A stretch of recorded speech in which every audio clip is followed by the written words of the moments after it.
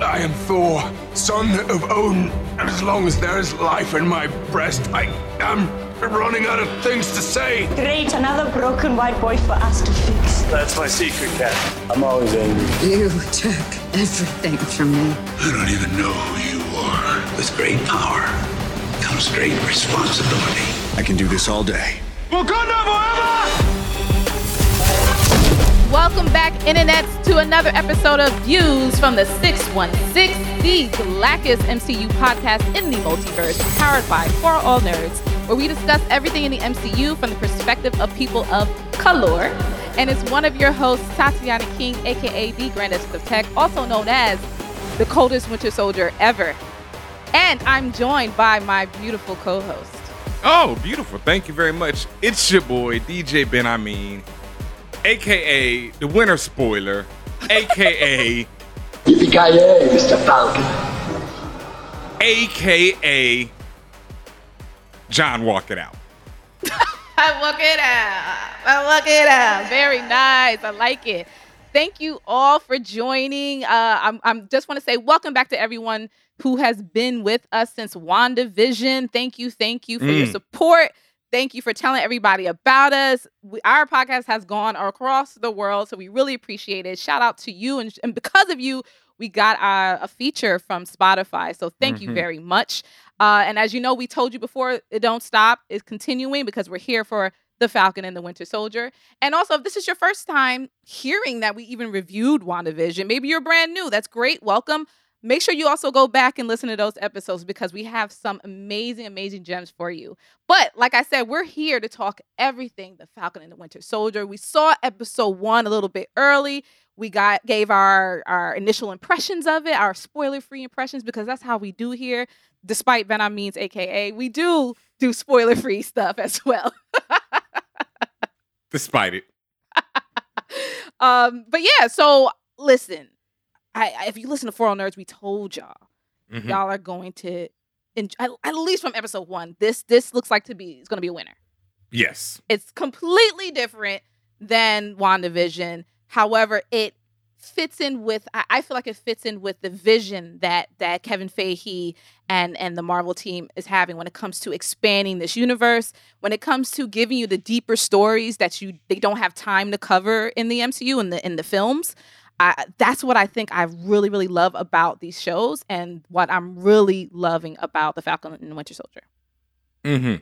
I think I agree with everything you said right there. I think that a lot of people thought that WandaVision started off way too slow, and this ain't that.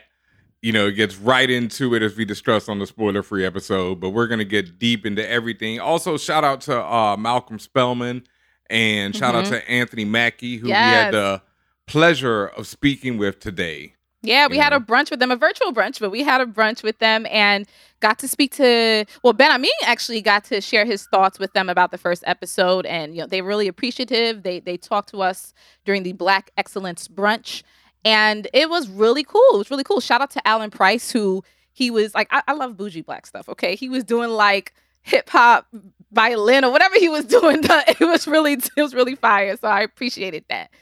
But let's get right into it. Again, this is Views from the 616, where we, dive deep into everything in the MCU. So let's get headed into episode 1 of Falcon and the Winter Soldier, titled New World Order. And here is your basic plot. And here we go. It's the first episode of the dynamic duo of the potential Black Cap and a Murder Merc with a metal arm. Yes, folks, for those who thought WandaVision started off slow, well, you don't have to worry because Bucky and Sam are here to rack up the bodies like we're back in the 80s. Not only that, we have men dealing with feelings as both of them tried to escape the weight of their past. It's Views Day. Shout outs to us. And we're back with the show that asks the question, is this the blackest thing Marvel has ever made? Can you answer that question, Benhameen? Is Falcon and Winter Soldier the blackest thing? Now, what makes you even say that?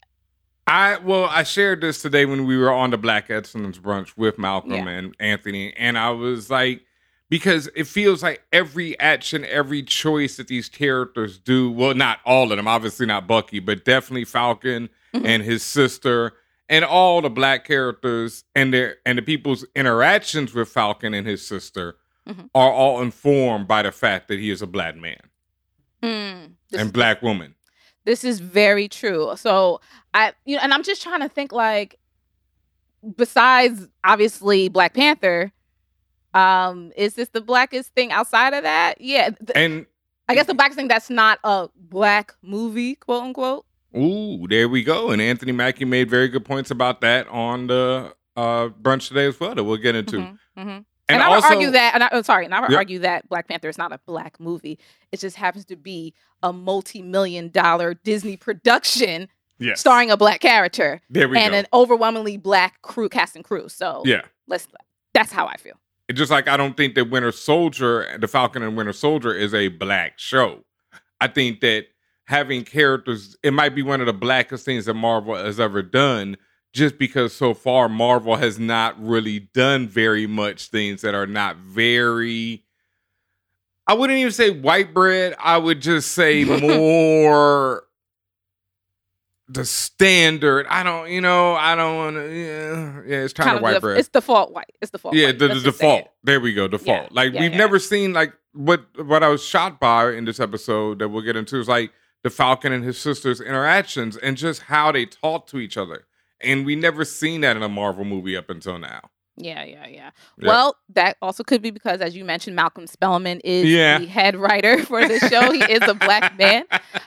It's also directed by Kari Skoglund, who she has a pretty extensive list of things she's done. She's done several episodes of different shows across the board, like Boardwalk Empire, The Walking Dead, Handmaid's Tale. Even Handmaid's Tale is my shit. Yep.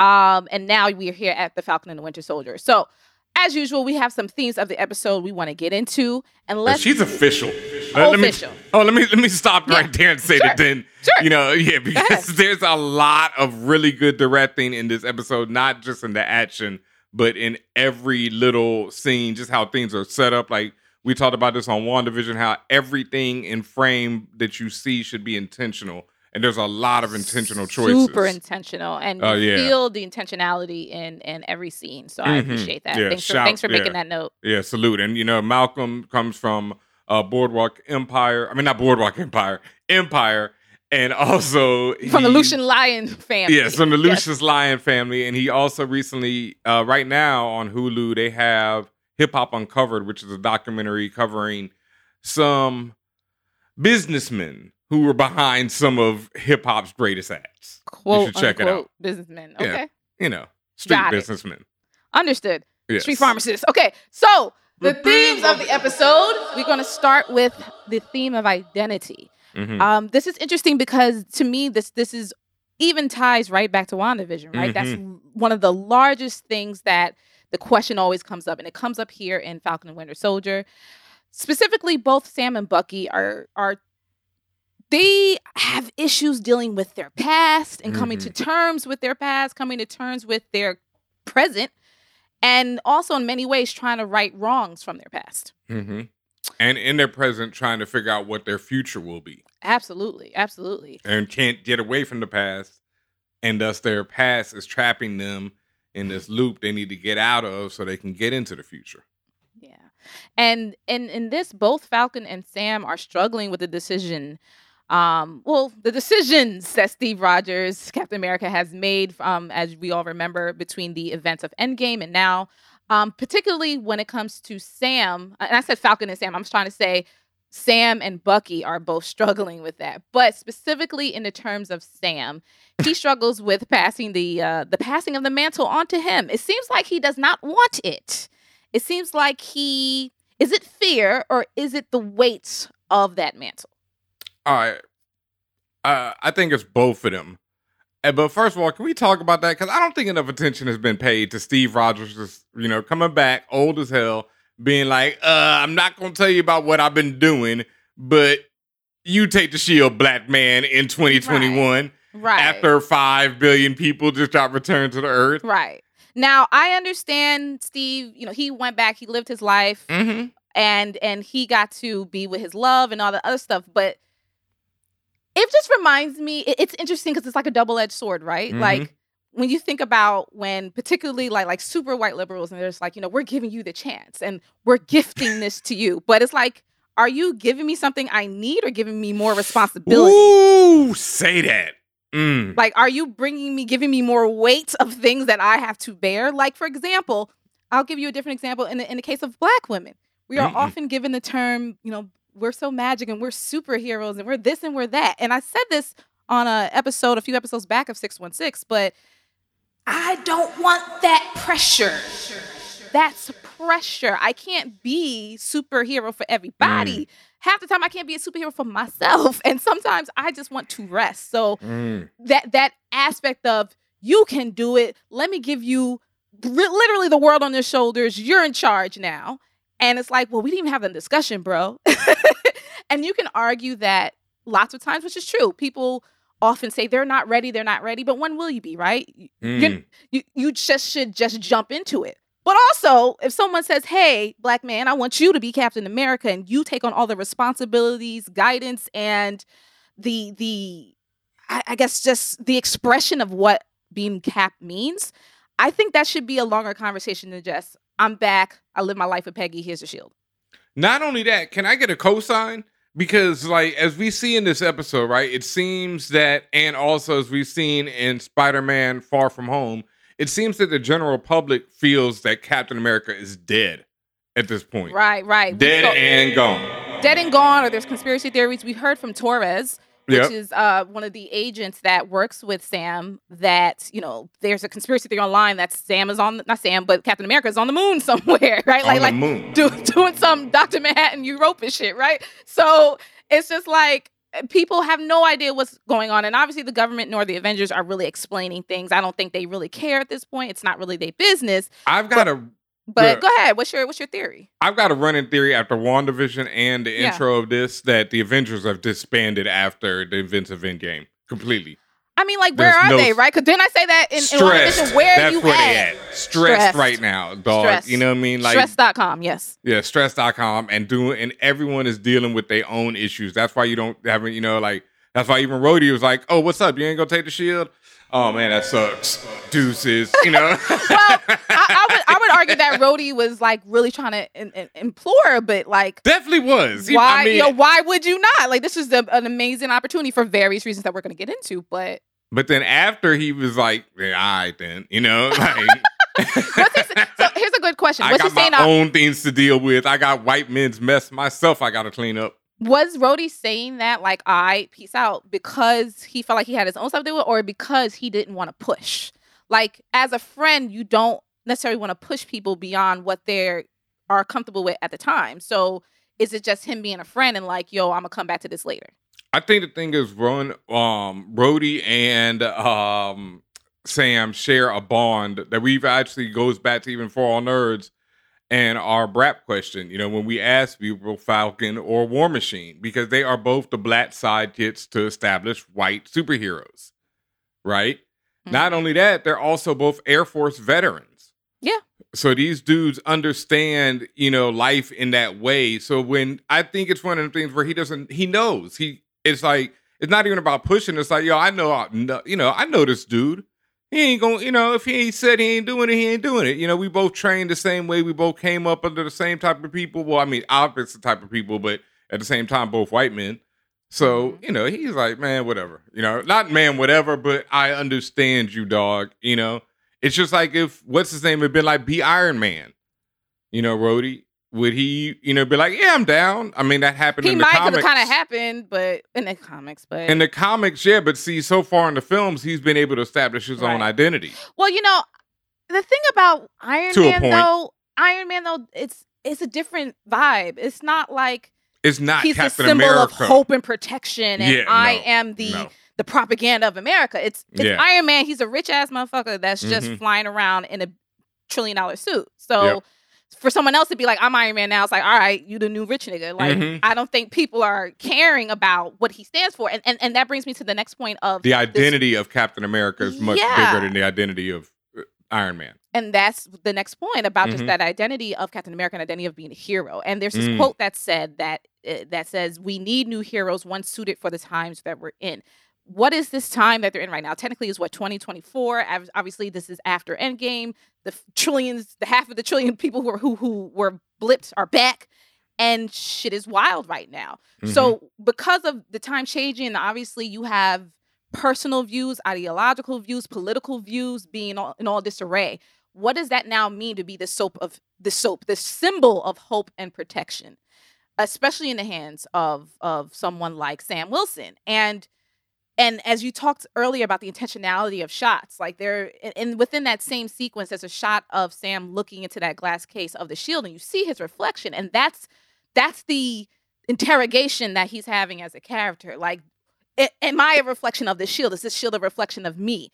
He said, when you hear that replay of his conversation with Steve Rogers, when Steve Rogers came back, he was old. He said, this feels like it belongs to someone else. And Steve is very insistent, like, it isn't.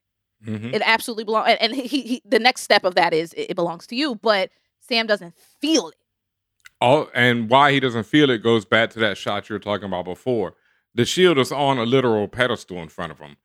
Beyond that, the shot is very intentional because, like you said, he's in the reflection, but the reflection is murky because he can't see it. You know what I mean? He can't, like it's John Cena, he can't see himself as Captain America. That shot is murky. There's another murky shot later on with Bucky and at the when he's on his date, and that's both of them about not being able to see their future and away from their past. Yeah. Like, man, shout outs to that director again, because you did your work. You did your homework. Yeah. In terms of identity, I called him Sam. Nah, I'm trying to get like you, Wilson, because he's playing this role, and I realized also that a lot of men, especially like in Black men in my community and family and stuff, sometimes you feel like you have to play this role of, you're the community leader and the man of the people, and you got it all under control, but stuff is crumbling behind the scenes, or you don't necessarily have control, but you also may not feel like you have the support system, or you may not have the path laid out in front of you. So you're trying to present this strength, but within you're going through so much turmoil. So when he said, now I'm trying to get like you. Like when he was having that cute conversation with the old man when he was in Louisiana, he was playing around with the old man, and the old man's like, oh, let me get $50. And Sam's like, yeah, I got you. Sam ain't got $50 to be giving nobody, okay? Because this man and his sisters are selling fish plates out the back of their truck. So he's not in the best spot. He's struggling, right? He's struggling clearly with the identity of himself, but also how to move on with his life and whether or not he really does want to move on. He has this conflict with his sister, Sarah, where he refuses to sell the family fishing boat despite Sarah's protests and obvious justifications of why it should go. He doesn't seem like he wants to leave his past behind, either in both his normal life or his superhero life. And he can't get over the idea of Steve, like, he can't get over the idea of moving on from the family business. Let's say that. And all right, let me point out a couple things, especially to expand on what you were just saying about now I'm trying to get like you, right? Because that's something else that goes on amongst Black men, is that we demur, right? That's the word where we defer, like you're showing deference. And to demur, else? Yeah, demur, defer, demure, like demure, where we act like we're not who we are. Right? Falcon has saved the world. He has money. Don't get it twisted. He got some government contracts, what he said. Yeah. He's getting the money, but and he's Falcon, a member of the Avengers, and he's sitting here telling an old man on a fishing boat, nah, I'm trying to get like you.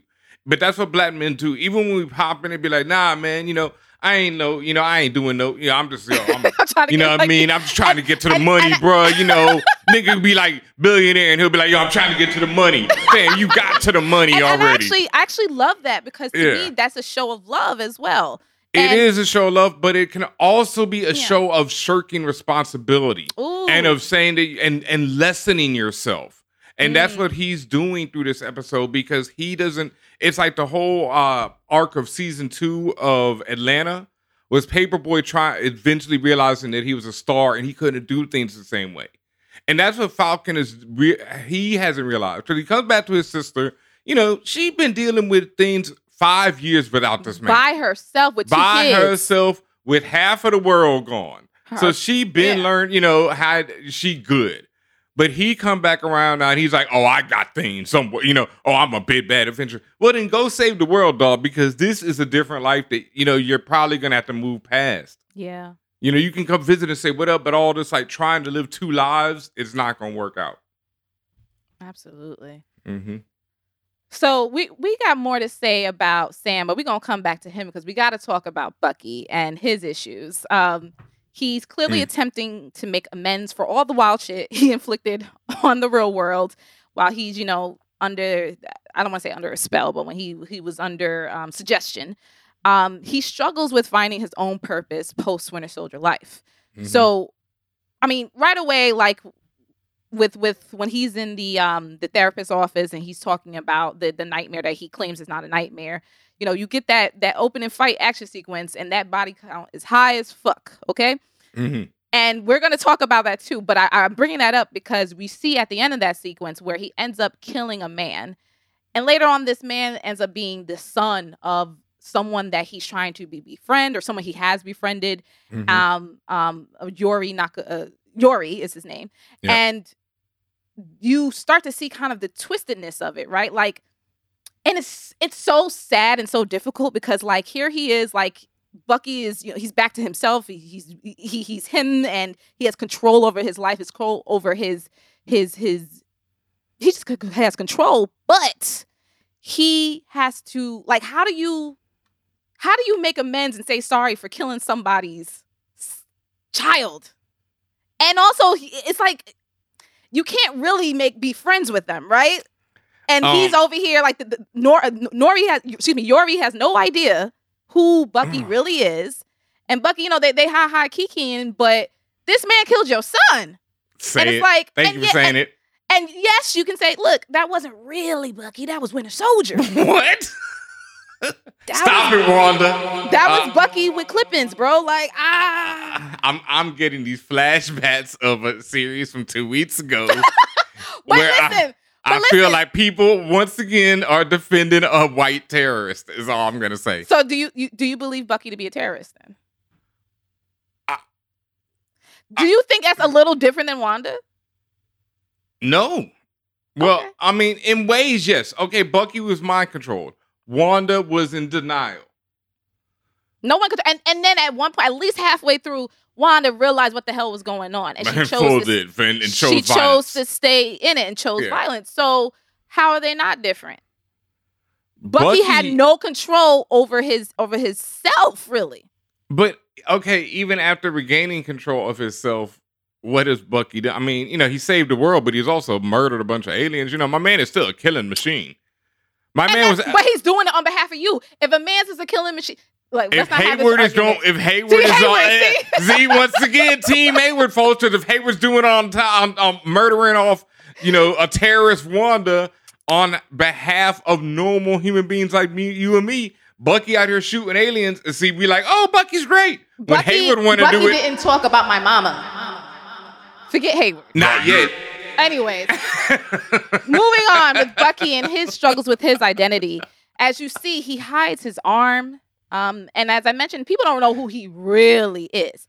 Now, damn, that's so grimy. All right, we gonna move on, but it's so grimy that my man is over there, like you say, kikiing with this dude. Like, right. I mean, he's doing murdered your son. I mean, he feels guilty, right? And I know it's like, tough, I want to make amends, but it's also like, how do you find another way? I don't know. That's like, I think you're a little too close to the fire.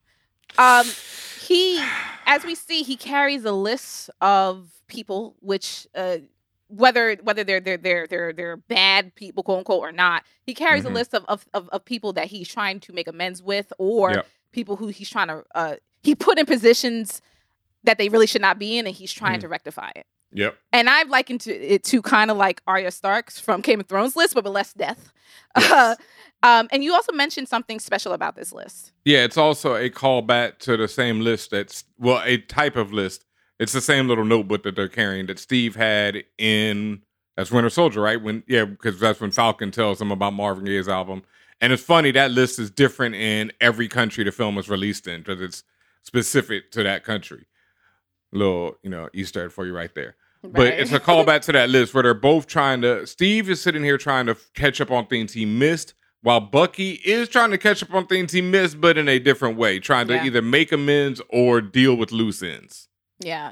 And we do, as I mentioned, we see a couple of those loose ends He befriends Yori Nakajima, again, who's the father of the man he killed. His name is RJ Nakajima. And it's so sad because RJ was simply in the wrong place at the wrong time. When the police, when Yori says the police told him that same phrase, he in his heart, he knew it was something more, which, yes, it was something more, but it's also true. He was in the wrong place at the wrong time and with the bugged out Winter Soldier. And then the second person the action at least that we see is Senator Atwood, who essentially was a Hydra agent, and he ends up turning her over to the police. Yeah. And two quick little action Easter eggs in that scene, because like you said, that scene was so cold, was Bucky coming through the wall and grabbing up my man like he was in the first RoboCop. And then also what really hurt me was when RJ is, trying to get his key in. It really reminded me of The Professional when Shorty is trying to get away and the professional saves her, at the last second. But RJ ain't have nobody to save him, and the professional was Bucky. So it's like, yeah. I just can imagine the amount, and I know different people react differently to dangerous situations, but the amount of fear that would make you just go still like a deer. Like if I hear anything slightly like a gunshot, I'm in the next room. I'm probably in the tub by that time, right? I'm like, to think that all this shit happens, and it happens very fast, and you're still caught out there shaking, trying to get the key in the door. All right, gunshot's one thing, but when my man comes through the wall, I might freeze up too, dog. I might be like, yo, and then by then it's too late. How long was that sequence? Was it even 30 seconds? Yeah, not even, dog. So that's what I'm saying. People, you always forget. And what if, he had nowhere else to go but in the door. And if he was in the door, Bucky wouldn't have seen him. Yeah, but I'm not blaming him. But just to be clear, I'm not victim blaming. I'm just trying to understand how I would react versus other people. And how fucked up it is that if you happen to freeze, that's it for you. I'm pretty sure you've probably heard gunshots close to you in your life. Not everyone has grown up like that. I definitely grew up, But I mean, trying to say I'm from the hood, y'all. I mean, I'm not going to lie. I've been in places where, that have gotten shot up. You know what I mean? I've been very close to gunshots in my life. So, it's just sad that, you just, I don't even know what RJ was. He could look like he was a museum curator of anything. No, I think they were students or somebody working on presentation. Maybe they were researchers. You just living your life, bro, and 30 seconds you're done. But fam should have gone to the bar. They only had 30 minutes left.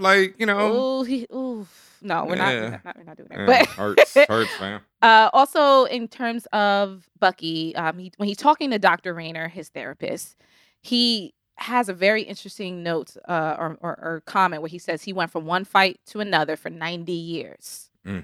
And he's never really got rest. He's never known true peace except for the, quote, a little calm in Wakanda. I mean. And I'm like, he got a little ting out there. What's going on? Man, you already know. They call that man the White Wolf, boy. He don't get that name without, you gotta be you a wolf, you gotta be a dog, you gotta be out there, getting it from the mud, as they say. Don't do that. Don't do that. Come on, you already look. What would you do? If you was Bucky after 90 years and you end up in what? You do end up in Wakanda's paradise. I mean, come on, dog. Yeah. Yeah, you gonna go ham. Yeah. You gonna at least one, you got to, lock down, cuffing season, baby. Yeah. And then just lastly in this, just Dr. Rayner says... You saw my man come about the tent in that film. I know. What he left behind in the tent. With the luxurious silk press. What was in the tent? You know what I mean? Stop. We off that. We're moving on. But yes, Dr. Rayner. I thought this was interesting, and also made me mad because I'm like, that's not fucking true. Dr. Rayner tells Bucky that he has his mind back and he's been pardoned with conditions, but he's been pardoned. As you say, he's really this big terrorist, but they let him go, so he's free. Bucky is nowhere near free, at least not mentally, and he's not psychologically, and really Bucky has no idea what he wants to do with his life, as we see in his conversations with Yori, with Leah, the girl who works at the restaurant, that he keeps doing callbacks and references to his old life. He's talking about 1943 this, and I'm 106 years old that, and he's stuck in the past in many ways mentally. And there's another big Easter egg in this scene is when, also just this whole scene is shot so well, you see Bucky sitting on the couch, and it's like he's in half shadow. And then when the doctor's interrogating him, there's a lot of these weird angles and close-ups to, give you the confusion and everything that's going in his mind. Then they cut back, and you see the window behind him has the shades where it's slit like bars to show you that, once again, like you say, Bucky's not free. And then the thing that got me, also because it got me in Winter Soldier when Sam and Cap were talking about it, is when he was talking about how they had to sleep on the floor because they'd been in war so much that they slept on rocks and stuff. When they came back to the bed, it was way too soft. And you talk about not being free, and I always talk about this on the show because it goes back, rest in peace to my brother Combat Jet. He used to have me talking about my time when I was incarcerated, and that was something I had to deal with when I came back. I could not sleep in a regular bed for a long time. In fact, I would always have noise. I needed like mad noise to even go to sleep. And I'd sleep on the ground or on something rough for a lot of time because I was used to that. You know what I mean?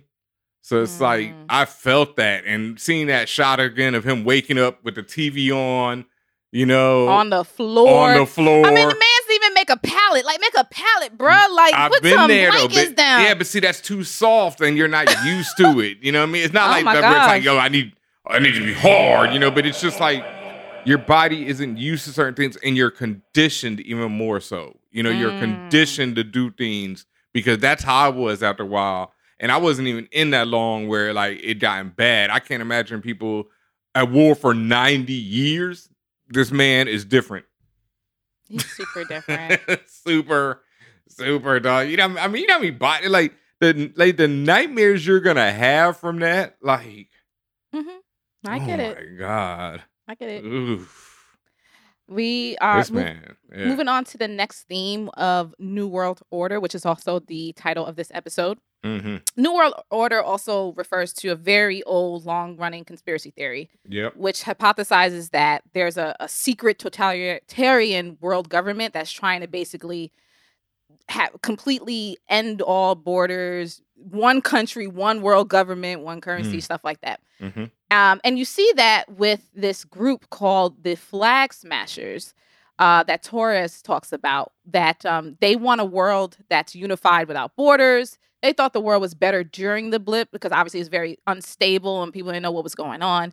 And it's just what I found very cool about that is that, this is how it's so easy to get sucked into stuff like this because you can sit there and argue the merits of such a approach, right? And some people are like, no, absolutely not. Hear us out. I'm telling you, you could argue the merits of such a approach because if you explain it in the right way to the certain people, they'll say, oh, that sounds like sunshine and rainbows to me. That we all live under a great big one roof and we're one big happy family, and there shouldn't be any differences between nationalities, and there should not be nationalism and all this other stuff.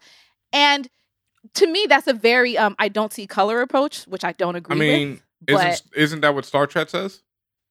No. Oh, it's not. Not quite. The world isn't unified under one government. Not quite. Because Star Trek respects the differences in ethnicity. Nobody said this doesn't either. But the world is unified under one government. Is it not the Federation? That's not a government per se. It's not. Don't fight with me on this. We're not getting into this right now. Do not equate the Federation to the Flag Smashers. Like, what the? They both have F in their name. This is what I deal with, y'all. Like, this is what I'm talking about. But this is why we're talking to you now about all of this. So yes, this terrorist organization, like I said, this is what they believe in. And Sam has a line where he says, every time something gets better for one group, it gets worse for another. When I say the levels to that line. I mean, but it's also like, yeah, no shit, Sam. Yeah, no shit. But the levels to that line, because it feels like no shit to you, but I also think it's because you're black. Ben, I don't. A lot of people don't realize the truth and the implications of that and what that means. True indeed. Maybe some of you seen it for the first time as of summer 2020, but it's real, to say the least. Lots of times, people in power, they don't want to relinquish that power, and to me, it's not even. You're not even relinquishing anything. If anything, you're making it more equitable. But a lot of people don't see it that way. What's the quote? Power concedes nothing without struggle, right? So, and particularly for this Flag Smashers group, they're led by a character named Carl, at least in the comics, Carl Morgenthau. And the show is Carly Morgenthau, and you've seen her in the previews. She's actually in this episode. She's just masked up. She's just masked up. She has that very curly, like, red hair. Like, she looks like the princess from Brave. Like, that really tight, curly red hair. But, that's actually Carly. And within the comics, Carl felt the need that... he felt that humanity needed to do away with the concepts of countries and nationalism. So again, just feeding more into that New World Order conspiracy. Yeah. Once again, just like with WandaVision, these comics are like my formative like this was when I first started reading Captain America. It was when Flag Smasher was introduced, when Super Patriot was introduced. This whole run, Mark Gruenwald was the writer and creator of all this stuff. It's like, and Gruenwald was one of my favorites as a kid in general. So I grew, I was always, like, my parents were very definitely political and stuff. So political ideas weren't foreign to me as a child at all. And so when I first started reading stuff about Flag Smasher and the idea of smashing nations, I was like, hell yeah. Like, this world is nuts. There's too much war and fighting in between all these nations. We need more unity, Of course, he's a terrorist and he's going about it, in an extreme way. But hey, so was Killmonger. You know what I mean? Like, once again, we look at people and judge them differently until they start, doing things that we don't agree with. Killmonger killed his girlfriend for no reason. Yeah, but once again, and I keep saying this, I even mentioned this I was on Twitch last week, and I was like, the Killmonger effect, Killmonger in a character, where you see characters just do something ridiculous so that, the writers are like, well, you got to make sure people know this person is evil. So, and that's when it becomes weak writing to me, because there's other ways, or let people make their own decision. Because to me, Black Panther, or just to get away real quick, Black Panther really lets you know, like, T'Challa has one viewpoint, Killmonger has another, and if you're really paying attention, Nakia is right in the middle where it should be. Absolutely. Nakia was right. Nakia was right, as we always say, but people, are so focused on the men, wonder why, that they missed the point. And then they made Killmonger do these extreme things that you really didn't need him to do, because if you're really paying attention, but people also, they dumb it down sometimes where I don't feel like they need to. And that's what we get. And that's where I felt like they did the Hayward, and hopefully they don't do the Flag Smasher. I hope they really, and even with John Walker, I want real reasoned portrayals of these characters. Right. Yep. And the final theme of this episode, and I wonder if this is going to carry on through the series, but I felt like there was a heavy 80s action type all of that, baby. Movie approach to all of that, everything. All of that. Obviously, in the insane Winter Soldier sequence, obviously the wild high body count that first of all, I don't know if people really peep what's happening. Falcon murked mad people, and some of the deaths were pretty comical. Can we talk? Is it time to talk about this action? You could talk about this action. All right. First of all, once again, I was talking to you about this offline, right? I think recently I found this website, explodinghelicopters.com. And I also want to shout out another site, my favorite, ruthlessreviews.com, right? If you are into 80s action or any action, check out these, especially Ruthless Reviews, because they break down 80s action in a way that it's just some of the most beautiful things, and they know their shit. And they talk about how 80s action was quite homoerotic.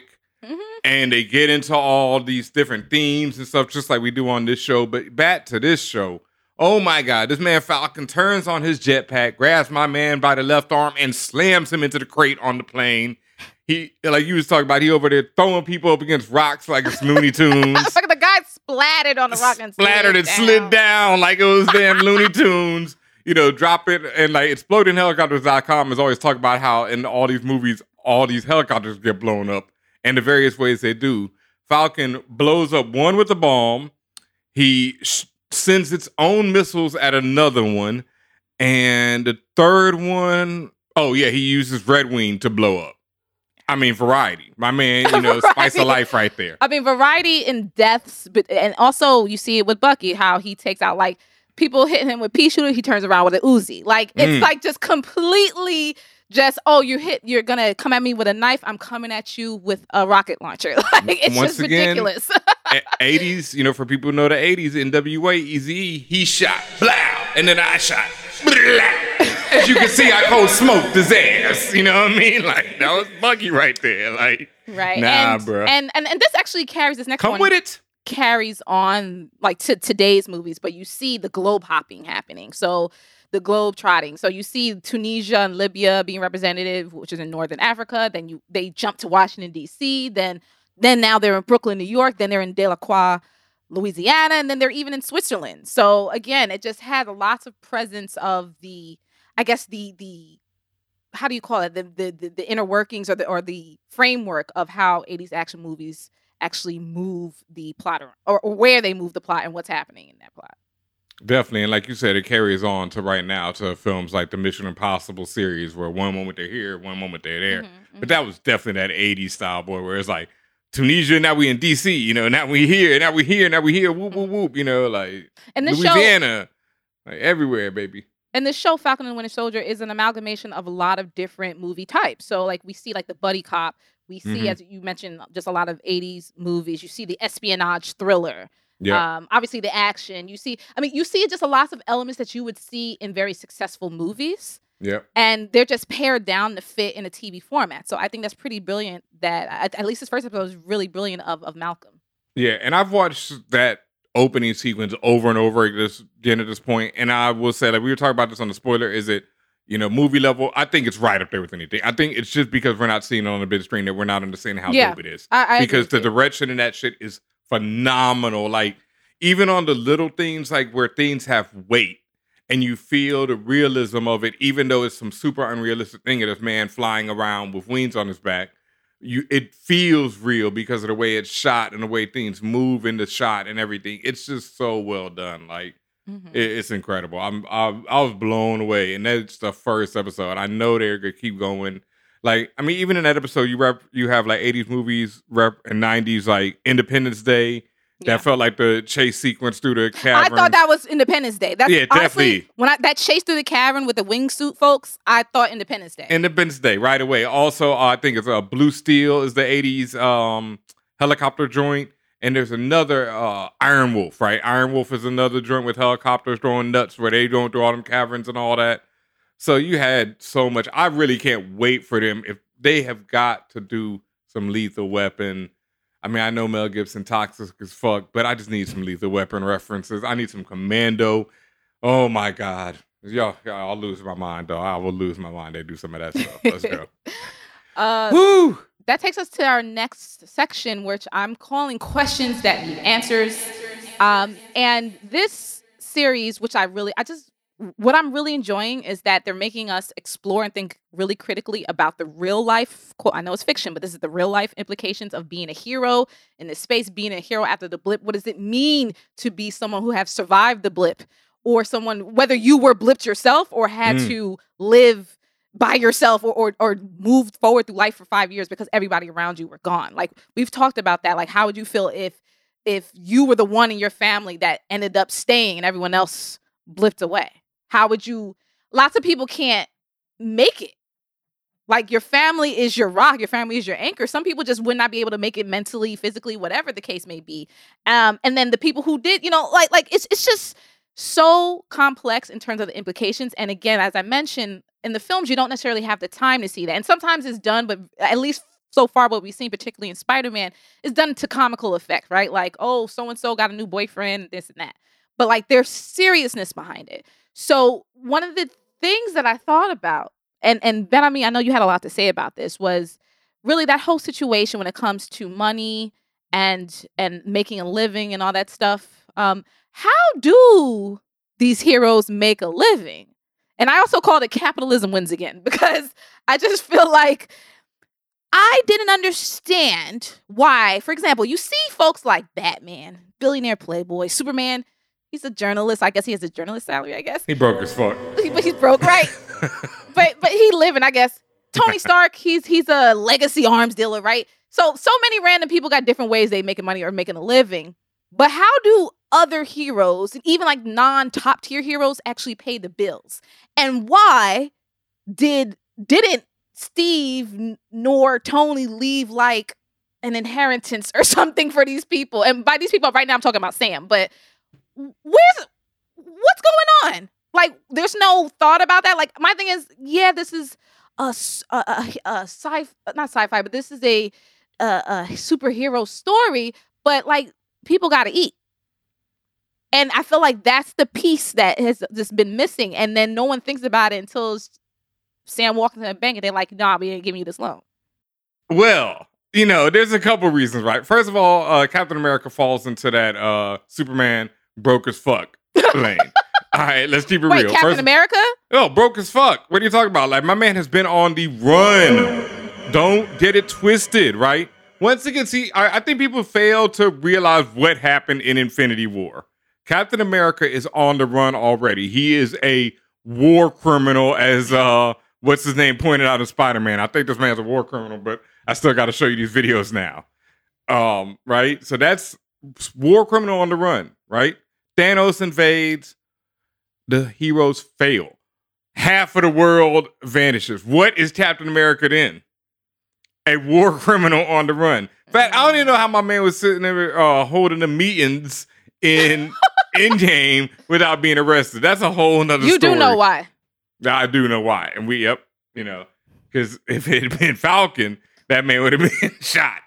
Right? But yes, war criminal, broke as fuck, right? You see him, he in the meetings, he ain't doing no rich people meetings, he in the broke people meetings. What's the difference between a rich people meeting and a broke people meeting? They don't meet in that desolate ass room they was in Endgame. Okay. They have scones and smoothies. Yeah, Got it. Yeah, what I mean? It shit's brightly lit, there's nice music playing, They relaxing on a mountain resort. Anyway, so he falls into that broke as fuck category. Tony Stark falls into that dead as fuck category, right? Falcon falls into that dead as fuck category. There's no pay, there's no bad pay for why you're dead when half of the universe has been blipped out of existence, right? So people aren't thinking about you. So you come back, you got your little contracts, but that's it. There's not good people are like, yo, why didn't Tony Stark leave some money? Dead. Now why didn't wait, him being dead got nothing to do with it. Tony plans for why doesn't 1,000 years ahead. So what do you mean? But Falcon falls into that war criminal category. Now, right now... So you're saying Tony Stark wasn't fucking with Falcon? That's why he ain't helped? And forget... And really, I was honestly looking at Steve first. Steve is the one who went back in time, lived his life with Peggy, did all this stuff. He couldn't have pulled some strings. He couldn't have left a lotto ticket for my man's. Like, here's the shield. Peace out. I'm dead. Not the lotto ticket. I mean, he could have easily done that. I'm looking at Steve first. Why didn't Steve start pulling the Back to the Future, start making some bets and stuff, right? Like, oh, I know this team gonna win this. Buy the Apple stock ahead of time and give it the thing. I'm looking at Steve first. Then yes, obviously Tony, because Tony was technically in charge of the Avengers. So, and Tony thinks of stuff ahead of Tony be thinking. He was thinking. And my thing is, what? And you can just say that's just because that's just something that they wasn't thinking about when they were writing this. And that's cool. But in a show like this that explores, you got to have that conversation. Oh, no, I think they're going to get into this. And I think hopefully this show gets into like the thing that we are really disturbing right now. That I will not say Steve Rogers is trash, but he definitely left your man's hanging. Hold this shield, fam, and deuces. He basically said hold this L because it right is an now L. It's a big L right now, and it's gonna be bigger L's before this is all over. And that's the problem. It's like I say, we see the scene of Sam up there, like, oh, I'm gonna put the shield in the museum. Why isn't Steve up there, like, yo, we gonna put the shield in the museum, or and if you don't take it out this museum, it goes to this man. You know what I mean? Where was that? Because where was the cosign? I would just say because Steve truly believed he wanted Sam to have it, Falcon to have it. He's like, you the guy now. You gonna take up listen. You deal with this stress? Hold this L, fam. I'm just saying what I think Steve Rogers was thinking, okay? Not what he actually was thinking. I'm done with this shit, my dude. Here. I ain't gonna be here. All right. Magic Johnson, I ain't gonna be here. Oh my God. I just found it so strange. Like Falcon, when he talks, I think he was talking to Sarah, his sister, he was like, he's just generally been living off the goodwill of others. And all I kept saying in my head was, where the fuck is this man's inheritance? Like, I mean, Sam is recognized. He's recognized in Tunisia. Okay, when he has that conversation in Arabic, and he's talking about, oh, we can make this happen, and then we get this incredible scene at the bank. Man, I've been recognized all over the place, and I'm still, you know. I've seen some stuff online. I still ain't got no money. I've seen some stuff online. Shout out to everyone who add us on For Owners on Twitters. But apparently there's these people who are not making the the jump from 1 + 1 = 2 when it comes to recognizing what that scene was about in the bank. I've watched several YouTube videos, you know, already, because that's what I do when I do these shows. And I've actually become a fan of certain people. I'm not going to name no names, especially this week, because it was lacking. You know, I saw it during WandaVision. I saw some people actually this week make some connections, but I've been on websites and I've seen the comments, and it's ridiculous. People are not getting it. And that's what I mean. I feel like so much of this is informed by the blackness of this show. And let us be clear. Let us just make it 100%. Any of the white Avengers, Hawkeye's 5 years of mass murdering motherfucker ass, walks in there with his white family and sits down for that loan. He's getting it, folks. I don't understand how people are not seeing that this scene is about the racial issues, and especially in America, when we talk about how difficult it is for black people to get financials the way that white people get them for doing nothing. You know what I mean? Like, black people just know that we don't have the same relationship with banks that, you know, white people do. Like, unless you're extremely well off. Generations worth of lack of relationship. Yes. And beyond lack of relationship, an antagonistic relationship. Where especially historically, this goes to historically in Louisiana, how banks and how people steal land from black people. You know, and that's what this is. That's what they're doing right here. Shutting down this business and shutting down all those black fishermen, so you see, so they can have that land, build up some condos on the water, whatever they want to do, you know, renovate, you know, gentrify. Like, that happened. I mean, Louisiana's one of them, and it happened in D.C. You know, I've seen it happen in D.C. where the waterfront flipped over to some old next level mess. I've seen it happen while I was at Howard. Yep. I saw it happen where, as I was a student at Howard, the entire area around the school gentrified. I saw it in real time. And to go back to this scene, it's so... Once again, I think, like you said earlier, right? Things that are obvious to us because we're black and because we've lived through these experiences, you know, aren't obvious to other viewers and to other people who are watching this show. When the first thing a person asks you as a black man is, do you play football or basketball? It's racism, folks. Right? It is like, it's not even subtle, but it is subtle. You know, it's like, that's all you're good for, Negro. Oh, you're big and quick, big and strong. Oh, you're famous. Gotta be playing ball. Couldn't be for anything Falcon else. Falcon don't look like an athlete like that to me. Like, no, I would never look at well, Anthony Mackie isn't. Yeah, but that's the point. You know, I would never look at Sam and be like, oh, he must be a baller. Like, no, it don't matter. You know, but that's what white people think. But that's my point, right? Like, it's because why, you're famous. Why would you think that? Yeah, because he knows he's famous, so you got to be a ball player or a rapper. You know, they didn't want to do that because that would have been, you know, too on the nose. Then people might be like, oh, it's racial, you know, but you can't. That's another thing, right? I've done that once, actually. I was in first class, and this white guy who was next to me, he was like, oh, what do you do? And I'm like, I was a rapper. Wow, nice. That's a good one. Because I couldn't just be up in there. No, you couldn't just be up in there. No. You had to know what you did. You know, and that's the thing. They're not going to ask, oh, what do you do to another white person? They're just trying to know that they do something, you know, that they should be up in there. Yeah. But it's also the fact that he recognizes them. And that's another problem. People want this. It goes back, right? And there's this thing in writing where it's such a fine line. People either want it like shoved in their face, and then they're like, oh, this show is political. It's too on the nose. Oh my God, why did he put these politics in their comics? Or it's too subtle, and then they don't see it. You know what I mean? If he'd been like, oh, are you a rapper? More people would have been like, oh my God, you know, why are they putting these politics in my shows? But now I'm seeing the reviews where people are like, no, it's no race in this at all. You know, banks are blah, blah, blah. I know many people who were denied for... Shut up. I have black friends. I have plenty of black friends. There are many people they know who were denied for loans, whatever. I've seen, like, someone pointed out, and this is the most genius thing, your man Ant-Man is on house arrest, and he got a successful business popping. Hold up, there's another one. Ain't he a felon? A felon. There's another one that has shown post-blip. Just like Martha Stewart. Aunt May has been relocated, new job, all that. This is all distressed and far from home. She gets to send Peter to Europe. This is all far from home, post-blip. Why? White people. Like, listen, so... Hold up, my man said, can you take a picture with your arms out? Can you sing and dance? Like, y'all don't, man, I've lived this shit. Like, I've talked about this on the photo show. Like, I grew up, being the token. So I've heard all of that. Ben, why don't you rap? Ben, can you dance? Ben, I bet you could play basketball. All of that. I couldn't play basketball. I couldn't dance. And I definitely didn't rap.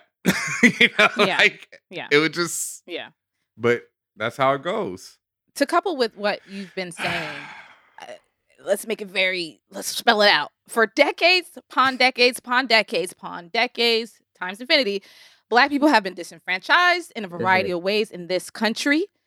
You can call it, it's been called by many things and many different systems. Jim Crow, redlining, obviously, Benhameen mentioned it earlier, denial of home ownership. And in this country, home ownership is typically the path to wealth. Yep. So if you're blocked from that, you're blocked from creating wealth for your family and their future generations and so forth. And for no reason other than being Black. So when you parallel that with the absolute absurdity of an Avenger, a guy who literally saved the world / universe, who didn't exist for 5 years because of his actions of saving the universe, gets denied for a business loan because he can't produce, proof of that income. Like, this man knows who he is, and then the banker gives his explanation of, well, because half a trillion people showed up and not everybody want a loan, we got to tighten up. Wow. So why is it? Okay, and you tighten up. His sister says to point it out. Why is it when we show up, the tightening starts? But people still want to be like, oh no, that just meant right when they got there, right? Yeah. No. Listen. No, people. I like. Willful denial is something like I keep going back to WandaVision and I keep this point. This is good though. These are all supposed to be in this conversation. This, because I came to this, I think after, WandaVision ended, how WandaVision is really a show about white people because it really shows how many white people have so much power and are in willful denial of reality. Ooh. Damn. Stop it, Wanda. Stop it, Wanda. Stop it. Stop it. Stop it. Yeah. I know what you said about Steve and Iron Man and all this stuff. Listen, all I want to know is where's Falcon? Broke as fuck. Where is Falcon's Stimmy? Where is his motherfucking Stimmy? Questions that need answers because it don't make no sense to me. Like, but see, this is those things, and this is what we like. This goes back to disenfranchisement, right? You might have a lot of money, but you got no credit, right? You've been gone for 5 years. You got contracts, which are probably some good 6-figure. My man's doing work. Government. Mercs are big money. The Blackwater dudes get paid, so he get paid. But it's also only been a month since he's been back. A couple months at most, I think they said, right? 6 weeks, they said he'd been working with them. So government contracts also take forever. So, he ain't got mad cash. They can fast track it when they want to. He's an Avenger. He's an Avenger. 5 billion people also came back. Government notorious slow in the first place. There's a lot of things that are going on here. And once again, you got no credit, all this. And the bank isn't trying to let you keep this business. That's the other part of it. You know what I mean? They're trying to make you lose it so they can move in. It's a lot. Capitalism wins again, folks. Capitalism wins again. It's a fucking ruthless.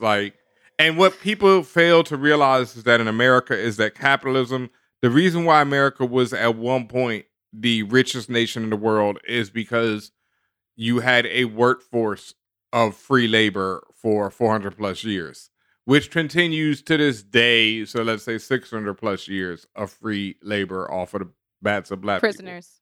people. Yeah. Yeah. Because they're still prisoners. And then like I saw something recently where it's like cops, police across the nation have through their criminal foreclosures and stuff have basically become the biggest thieves in the world. Like they've stolen more from people than any, criminal thieves. Mm-hmm. Stolen more property, repossessed more property. Look it up. Police can steal your shit with no problem and you'll never see it again. It's a weird world we live in. Big facts. Yeah. All right, we're gonna jump into the characters of the show. Just give you a bit of a rundown on.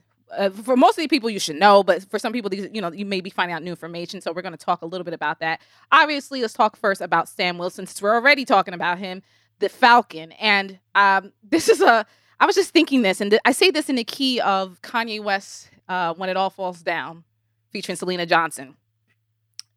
Even if you got super friends, you still a nigga in a suit. Because as we see, him being an Avenger means nothing. He is part of that disenfranchised group that does not get the bank loans, that does not get the special treatment, that has to struggle. And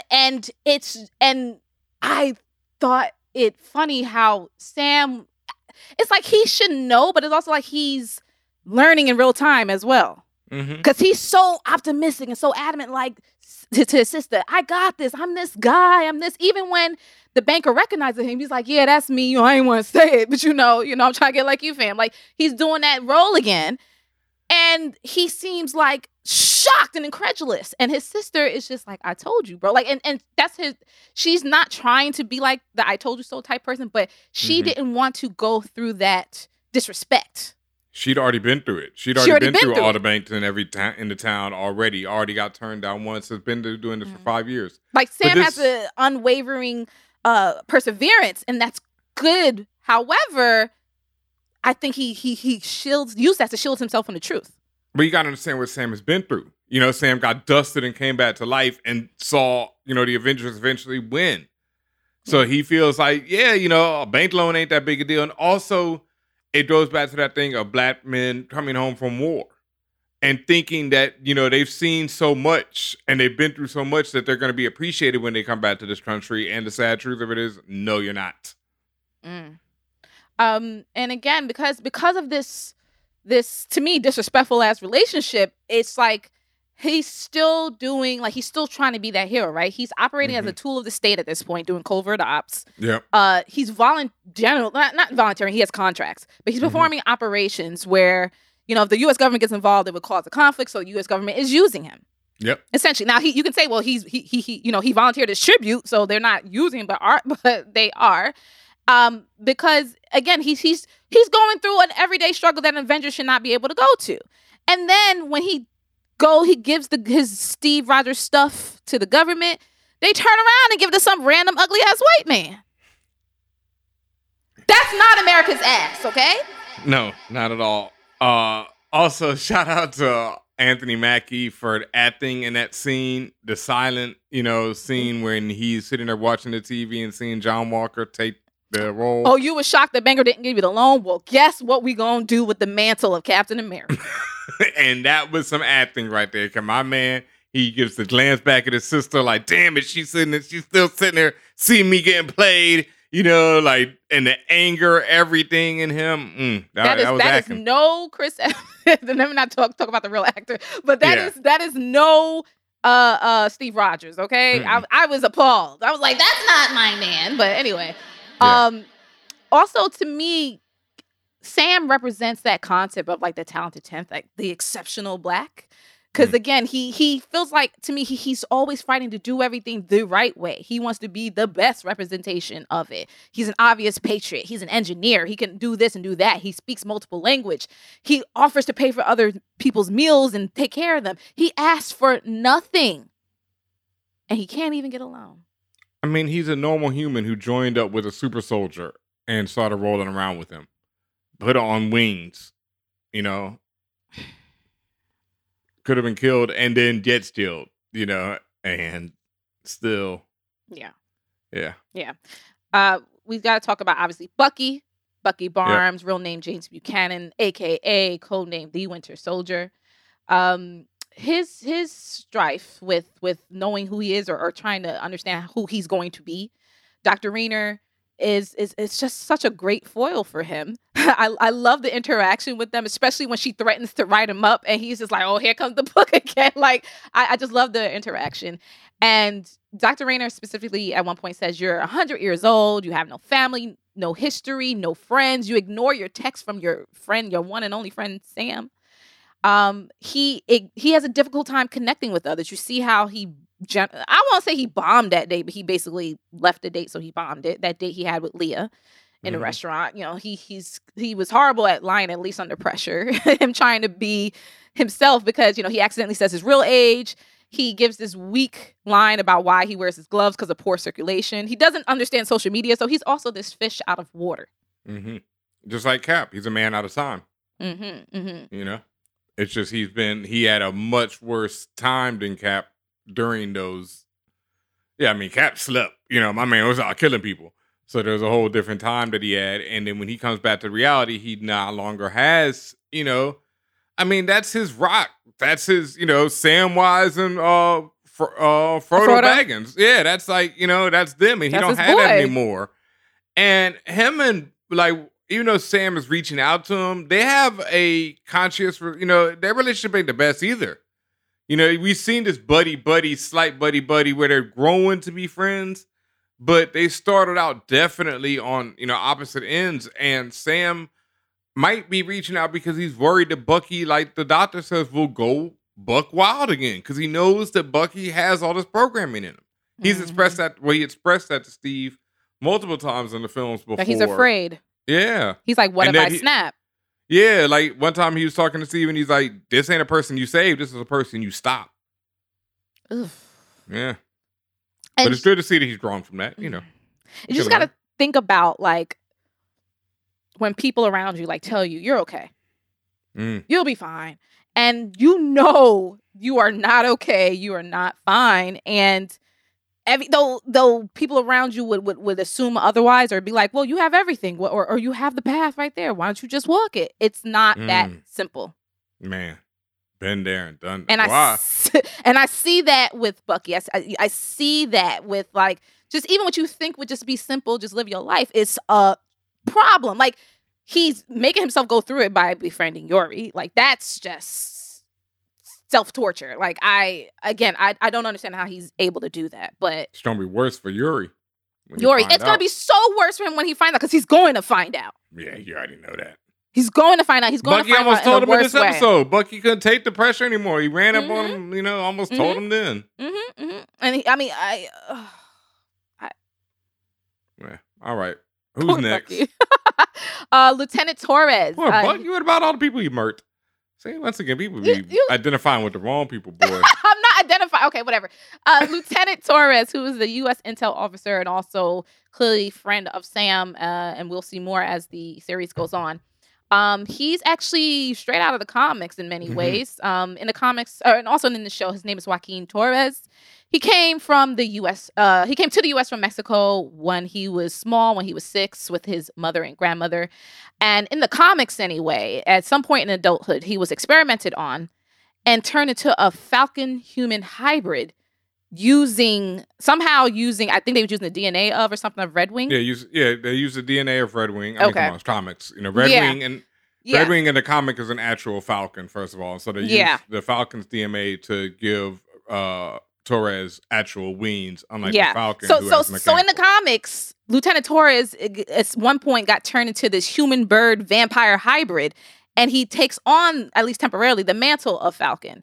So I don't know if they're going to go that deep in turning him into a bird, but just that we're sharing that because there is history between Torres and Sam Wilson.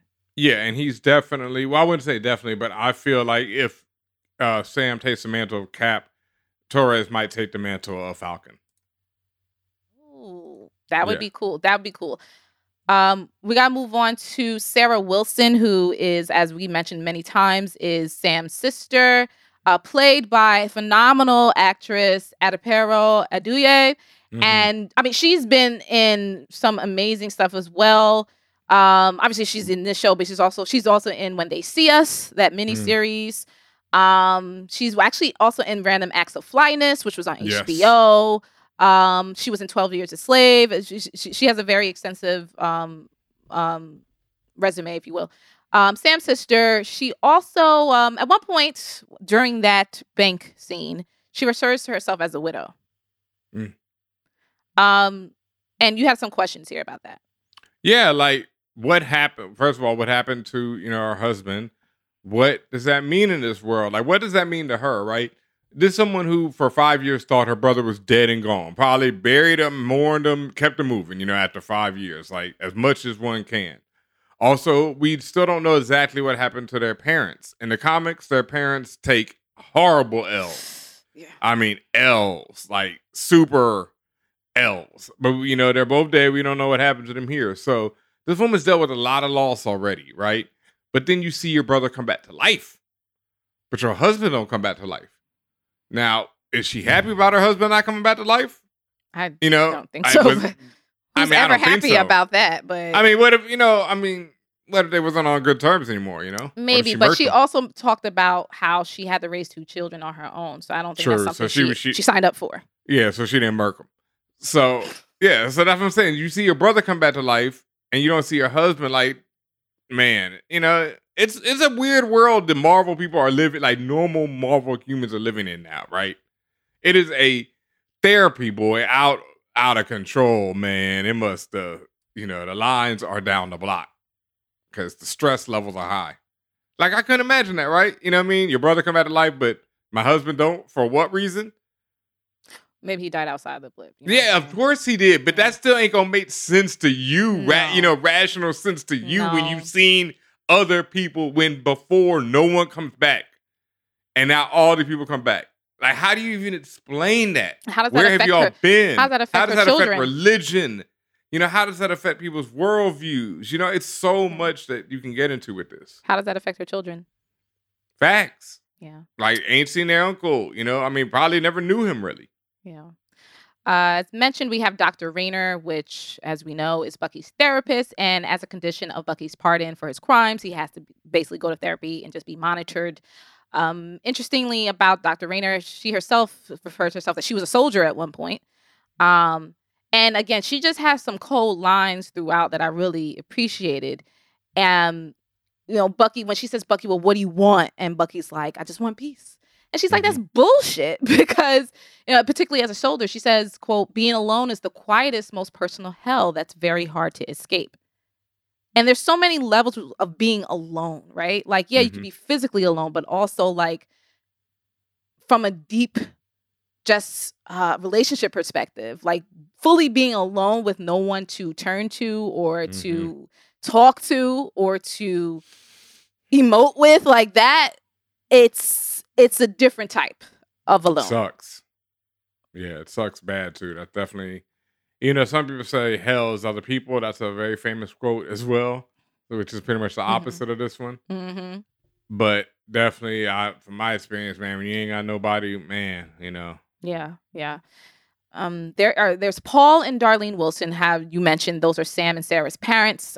In the comics, they and it's different ways how they go, but they were either killed or died, and basically they all took L's really poorly. Yeah, let me real quick. Yeah, Paul is because it's mentioned on the show that Paul is a giant in his community, and Paul in the comics is like a reverend. He's like the man of town. They're not in Louisiana. I think they're in Harlem in the comics. And they're in Harlem, yeah. Yeah.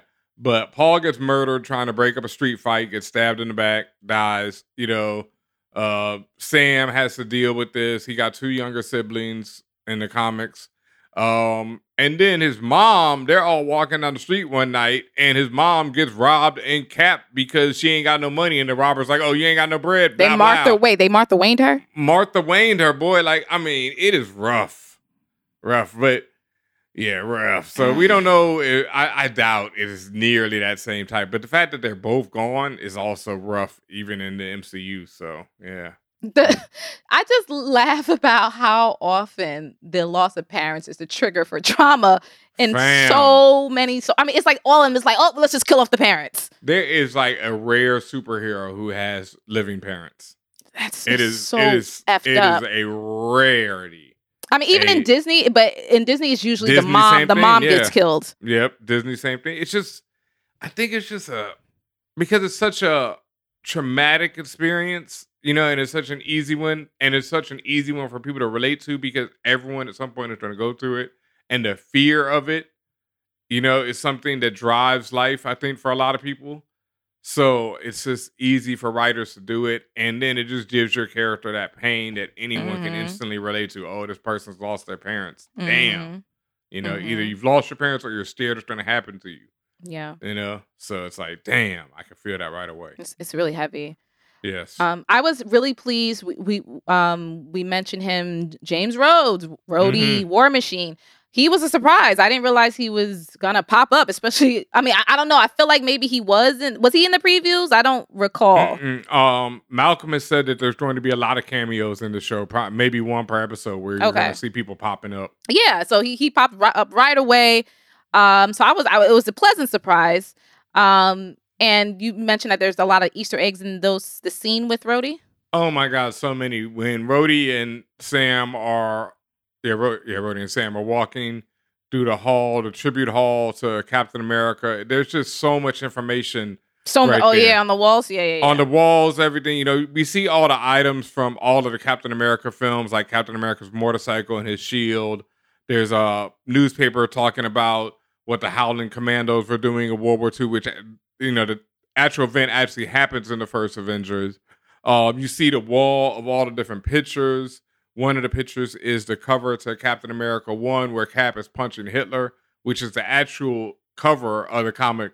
But that comic also appeared in First Avenger with a slightly changed cover. So all of these things are like that. You see the Uncle Sam with the I Want You, the classic Uncle Sam Wants You for the Avengers. But the interesting stuff to me was when they're walking through the hall and you see recaps from basically Infinity War and Endgame or what the public knows. And that was the most interesting thing. If you pause it and read some of this stuff, which of course we did, you see that the public doesn't know, but they know that they think that Steve is dead. They tell you about Bucky, so they know about Bucky being the Winter Soldier and his redemption and all that stuff. But I think they say even in there that he's on the run, or he's dead or unknown. Like it's not known where he is right now, because they don't want people to know that he's still working for the government, etc. So the other interesting part is they don't know no mention of the time travel stuff, right? Yes. There's no mention of that. There's mention, of course, the people vanishing and everything, but the general public does not know the details of how the Avengers saved universe. But does the government even really know? That's because the question. That part the Avengers didn't necessarily have to talk about. Like it's something that people like. I've thought about this a lot, or not. I've always thought about this a lot. Is that if you're the people time traveling, you're gonna be the only ones who know it. Yeah. Everyone else is just trying to feel the effects of what you do. And I was gonna say, isn't that just a construct of being able to do that? Because if you start telling people, you start effing stuff up. It has to be a contained situation going in, right? You just can't be telling random people. And it's also the thing of like when the Avengers time travel, they came back to the exact same spot where they'd been. So they were in this compound. They went, did all this stuff. No one knows about that stuff.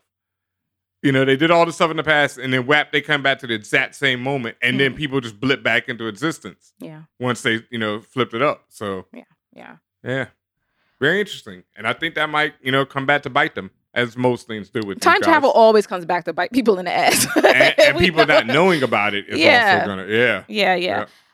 Speaking of someone who doesn't know the truth, Yori Nakajima, honestly, just very sweet old man. And that's Mr. Nakajima to you, especially if you're unique, throwing your trash in his trash. But father of RJ Nakajima, that was unfortunately killed by the Winter Soldier. He's so sweet because the way that he's just trying to help Bucky basically reintegrate into life. Like, he's just like, you should ask Leah out on a date. And he just basically sets up the date for him. When he sees that little tray of mochi and that puts him into that mind state where he's thinking about his son, and just once again how he touches his heart. He says he knows in his heart it's more than just he was in the wrong place. Like, what happened? And to know that his killer, I murked him. It's right there. Yeah, me. Him. He doesn't deserve that. He doesn't deserve it. It was me, Yuri. And now I'm just like, it was me all along. And I'm just starting to get a little bit mad because I'm like, even if Bucky was to come out with it, like, he's doing that for himself, right? Like, at the end of the day, Bucky's doing that for himself. What kind of toll is that going to take on Mr. Nakajima? Stop it, Wanda. I'm just like, it's too much. It's too much. I'm moving on. Yeah. Real quick, George's Batroc. Yes. He's returning from the Captain America. Yeah, Winter Soldier as well. He shows up in Winter Soldier. He's a classic comic book character. He is a French kickboxer. There's actually a specific style of kickboxing from that he knows. I want to say Savate. I'm not sure if I'm pronouncing that right, but it's like Savate. But yeah, he's the character. The dude playing him is an MMA fighter, so it's always dope to see him because he knows his stuff, knows his action. Had some great action in this moment again, and then gets served again. Not sure if he's going to return. I think he is. I think he is now the new Crossbones, who just kept showing up to get served again. And he's also wearing the purple and orange from the same colors as his costume in the comic. So okay. I love him in the comic. He's always getting served in the comic too, so it was great to see him here again. Cool. Yep. Torres gives intel about the terrorist organization called LAF. Don't know what it stands for, but it's some new villainous organization. And it's actually not from the comics, so there's no background on them. So we'll see what that means in the future. Obviously, we talked about Steve Rogers. And also, just once again, when it comes to John Walker, not my Captain America. But if you followed him in the comics, you might feel a little differently. I know Benhameen does. Yes, I do. John Walker, man, there's so much to talk about here. But real quick, the major things that I want to talk about so far is that his suit is based on the suit that we see him wearing, the Not My Captain America suit, is based on the U.S. agent suit that he wore in the comics, with the diagonal, stripes right there. Okay. Very, very dope how they brought that in. But John Walker in the comics starts off as this guy who is the super patriot, and he shows up out of nowhere and starts throwing these big rock concert type events and like, yo, I'm the new Captain America. Captain America's old and washed. Y'all need a new young dude who can handle things and gets down to business. I'm super patriot. Get down with me. But he's basically about being famous and stuff because he'll see minor crimes and just ignore that mess. He's like, that ain't gonna make the news. Whatever. I'm not stopping. And wait. Yeah. He's not. No, he literally does this. John Walker walks by crimes that are too low level. No, not walk by. He drives by in his limo. So he drives by crimes that are too low level because he's not going to get enough clout from it. Someone's getting mud, and his agent's like, "Yo, you see that over there?" And he's like, "Keep driving, Carl. That ain't happening." I really don't like that motherfucker now. I love him, and then, so I really don't like him. And then he gets offered the chance because Steve gets the shield taken away from him, and the shield and the suit, because the government comes to him. We talked about it before, but he's like, get down or lay down, basically. The government's like, we want you to either be our operative. It's like the Sokovia Accords, what happened there. So instead, of him going on the run like he did here, they give, he gives in the suit. It's like, all right, I'm good. Gives them the suit and everything, and they give it to John Walker. They go to Super Patriot and are like, yo, you want to be Captain America? He's like, yeah, hell yeah. Finally, I get to do this. And then quickly realizes that he's not built for it. That Captain America was special. Even though Super Patriot in the comics is super strong, and we'll get into that. We see that with the Flag Smashers and them having super strength. And so I would assume that that Captain America, John Walker, is super strong. Cap is strong. It'd be kind of tough to show because in the MCU, Cap be doing all that same stuff. Like, you see Cap kick somebody and they go flying 30 feet. But also Cap was holding onto a helicopter. Yeah, so his strength is a different level in the MCU than it is in the comics. But John Walker was stronger than him. That's what goes down to it. Gotcha. And when Cap and them first fight, John serves him. Oh, and like Killmonger served Black Panther in Black there you Panther. go. And Cap was like, damn, am I washed? You know, because John basically bounces like, I beat your ass. I can finish you up anytime. You know, whatever, dude. And bounces. And Cap's in there like, oh, you know. Oh, he gassed. Yeah. Look, they said they fought for like an hour and this man beat after that shit. Like, yo, oh my God. You know what I mean? And so it goes on and on. Finally, Cap gets the suit back. John Walker goes on to wear the suit that Cap was wearing at that time, the black, white, and red suit, which looks like the one he's wearing now with the diagonal, becomes a character named U.S. Agent. And as far as I know, still, I'm not sure if he's still alive in the comics right now, but, you know, he had a long run, and it's a very interesting character. He's definitely a, you know, more of a, you know, red state, blue state Cap, more the red state Cap, but see, it's in the comics, even he didn't even start like that. He's more like the opportunistic, which Cap. is why I don't like this Capitalist man. Cap. Which is why it is, and I don't like this man because you kind of alluded to it, but I want to take it that next step. And this has been expressed in multiple MCU movies that Captain America is not just Captain America because he's super strong. Like it's his ideals and it's how he moves and it's how he vibes with people. Like you just said, John. He saw something happen. He saw some low-level crime happening, and it wasn't enough clout, so he was like, I ain't stopping for that. Yeah. Steve Rogers would. Steve Rogers will stop for every single cat in the tree if he could. Yes. And that's what makes the difference. It's about your intent, and it's about what you really appreciate and really love, and that's effed up to me. That's why I don't mess with John Walker. That's Bucky, same thing, right? And there's something we didn't talk a little Easter egg. In Captain America: First Avenger, the first time you see Bucky is he's stopping the fight between Steve and another guy in the alley. Yes. Bucky stops the fight between Unique and Yori in the alley. Oh, this is true. Very good. Very good catch. Yeah. Little things. And then lastly, I just want to quickly just mention Captain Vasant. That is the military liaison that got kidnapped. Something ain't right with my man. Something's not quite right. And this is what I think. So I know you have other stuff to say, but the reason why I think why is the LAF or whomever it was that's kidnapping him? Why are they so intent on kidnapping him? Like, I watched that scene, like, when the other military officer was explaining to Sam what happened and why Sam has to go extract Vasant. But I didn't understand why Vasant was so important. Like, what does Vasant know? What does he do that to the point where LAF is freaking, you know, Independence Day flying him through the canyons? Like, who is this dude? I have no idea, but that's also that 80s action movie thing where it's like, yo, our man's been captured. Go in there and get him. Like, get him. Like, okay. And they never explained it to do. And then when he gets him back, it's like, oh, this man's been selling secrets out. You know, he's already a traitor or something. They never explain it. And then they do it. And then they find out that they working for the wrong guy in the end, you know. But I felt like my man was mad nonchalant about being kidnapped. You really think so? Yeah. Remember when he was struggling, they were like, and Batroc was like, oh, look at him flopping around like a fish. Like, he was struggling. It's not like he was just laying there letting it happen. But then why was Batroc like, yo, when if we get to the border, he won't follow us? Because they are going to be in Libyan airspace. I know that. I know why, but why is he telling him? And why did he sit there like, word? You know, because he sat there like, word. What is he supposed to say? No, not Libyan airspace. Like, what is he supposed to say? Like, I don't know.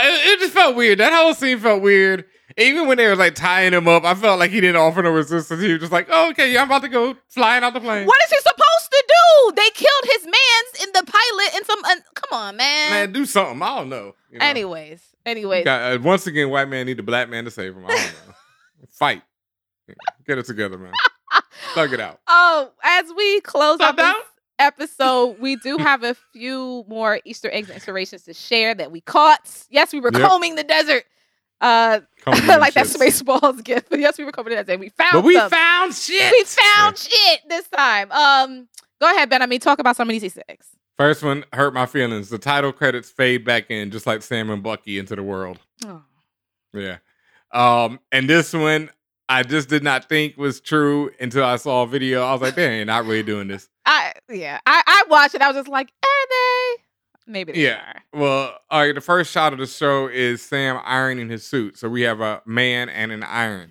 We have Iron Man to open up, which is, as everyone knows, Iron Man is the first show of the MCU.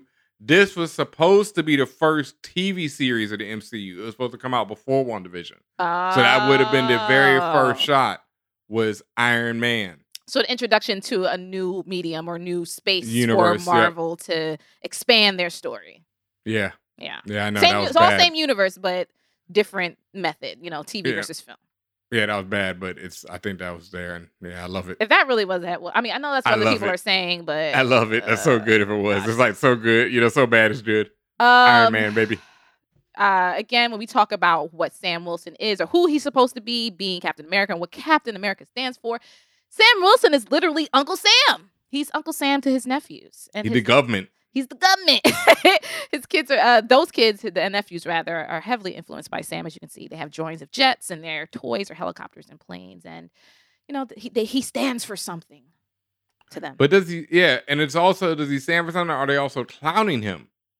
Are they like, Uncle Sam? No. He's really, I did not get that sentiment. He's literally because they Uncle drawing the Sam. jets and stuff. They really love that They dude, love him. He's Uncle Sam. But he's also been gone for 5 years. So how do they love him? Uncle Sam is also, I'm not going to go into that. Uncle Sam is also a euphemism for the United States of America. US, yeah, that's what I'm saying. Are they like, are you a sellout? I don't know. No, Ben. I really don't think these, 6 and 5 year old, whatever how old these little boys the older are. one was like 13, though. What do you mean? 13? That man, okay, I'm sorry. Okay. That boy about to be on the block slinging. What? Then, okay. These young early. little boys, I think they were calling him uncle. Like they ran to hug him. If they was trying to clown him, they wouldn't have did all of that niceness. True. No, I just think you're just being rude, but it is what it is. I also said they're slinging. No, they're going to grow up to be good, feds. Yeah. Oh, God. I mean, they are. They idolizing this fed. Like, You are so mean. Look, there's a lot of feds in these shows that we, love. I'm just saying, people hate the feds in real life, and they be like, Jimmy Woo! My man's a fed. Jimmy Woo. I love Jimmy Woo, but okay. I love him too, but that man is, he's literally the fed. FBI. Like, he's the worst.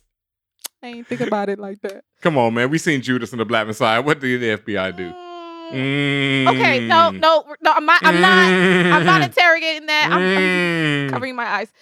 Jimmy Woo and the Scarlet Witch. Stop. Okay, Torres, when he mentions that conspiracy theory that is Captain America actually on the moon, in the Marvel Comics, the moon is actually home to a city called Attilan, and it's home to the Inhumans. Yes. For those who have a somewhat longer memory, back in 2017, there was a TV show called The Inhumans that was canceled after one season on ABC because the wigs were horrendous. But really, it's because it just got really bad reviews. And also because there was enormous beef at the time between some Marvel executives. And I want to say Ike Perlmutter, the Strumbag, was left with the wow, yeah. That was a huge his thing. baby. And that was his baby. And that's why at one point the Inhumans was supposed to be a movie. Don't forget. It was supposed to be a movie. Yes. And, all of this would have all connected, but but didn't work out that way.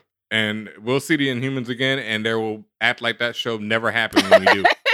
Them wigs surely did not happen. They will act like that joint never happened. Promise you that. The moon is also in the comics is a base for the Watcher Uatu. Mm-hmm. Who you might be seeing very soon on a certain logo. You've actually already seen some of the Watchers before in a really quick. Was it Guardians of the Galaxy when there was a really quick intercut scene where you saw Stan Lee and I think the back of the heads of the Watchers, and they're all standing around and he's telling them the story of he's actually telling them the story from Iron Man from his show from when he's in Iron Man. I think it is. He's telling from his them about perspective, right? Yep. Right. So, and that led people to say that Stan Lee is one of the Watchers and is traveling throughout the universe seeing all these events, which is, I love that idea. Yeah. Also, in the comics, Nick Fury eventually becomes the Watcher when Uatu is killed and goes to the moon and lives on the moon. So I think that might be a reference to that. Maybe Cap actually, no, I don't think Cap's on the moon right now, but that would be awesome if at the end of this joint he is on the moon. Old man Cap sit on the moon. That'd be so dope. The man in the moon. Wow. Because that's the other thing. When Old man Cap in the comics becomes like head of S.H.I.E.L.D. at one point. He becomes like this secret agent, directing the rest of the heroes. Yeah. Yep. Clearly not going to go through all of these names, but we did mark off all of the names on Bucky's redemption list, as we're calling it. It's mostly like Nazis or Russian enemies. And some of it is just people who he feels that he has to make amends with, like as we mentioned, Mr. Nakajima. One of those names that pops up on this list is H. Zemo. For those with very keen eyes, knows that's Heinrich Zemo.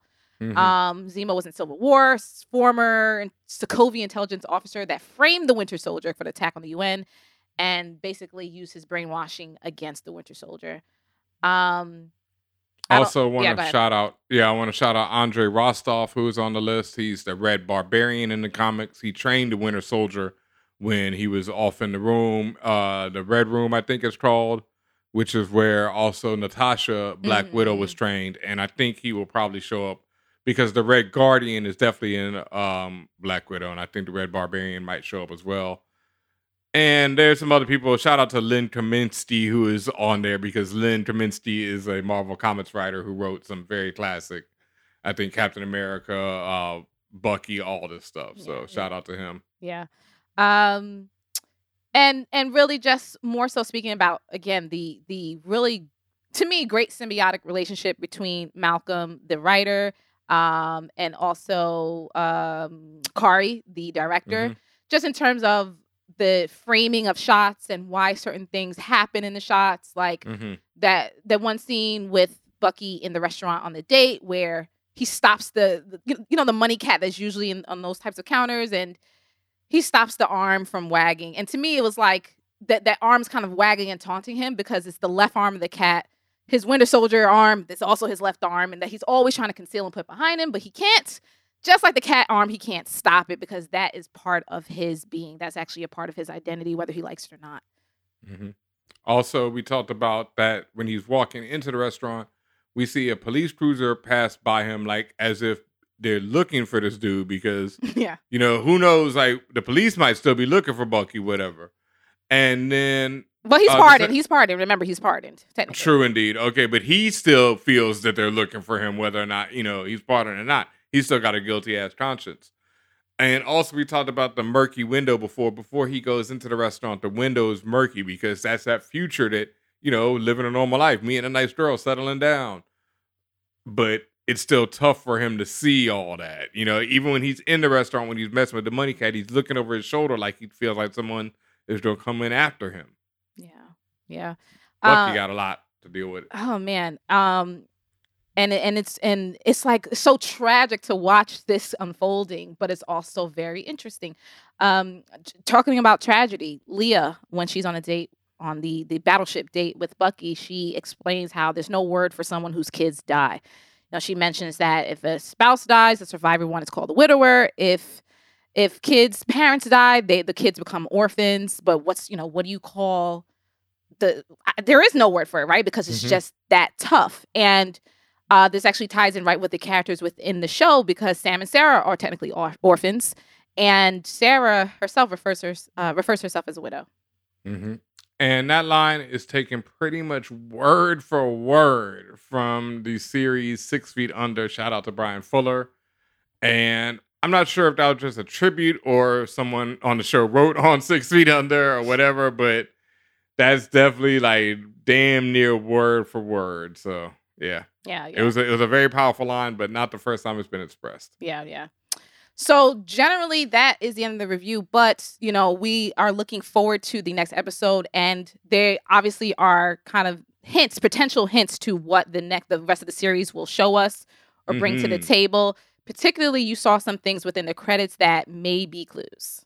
Oh my God, yeah. And it was very annoying because the credits are done in a way where there's a lot of information, and so much information instantly erased by the credits of the people who actually create the show. Like they'll show you something for a quick second, and then the credits of the people who create the show goes over it.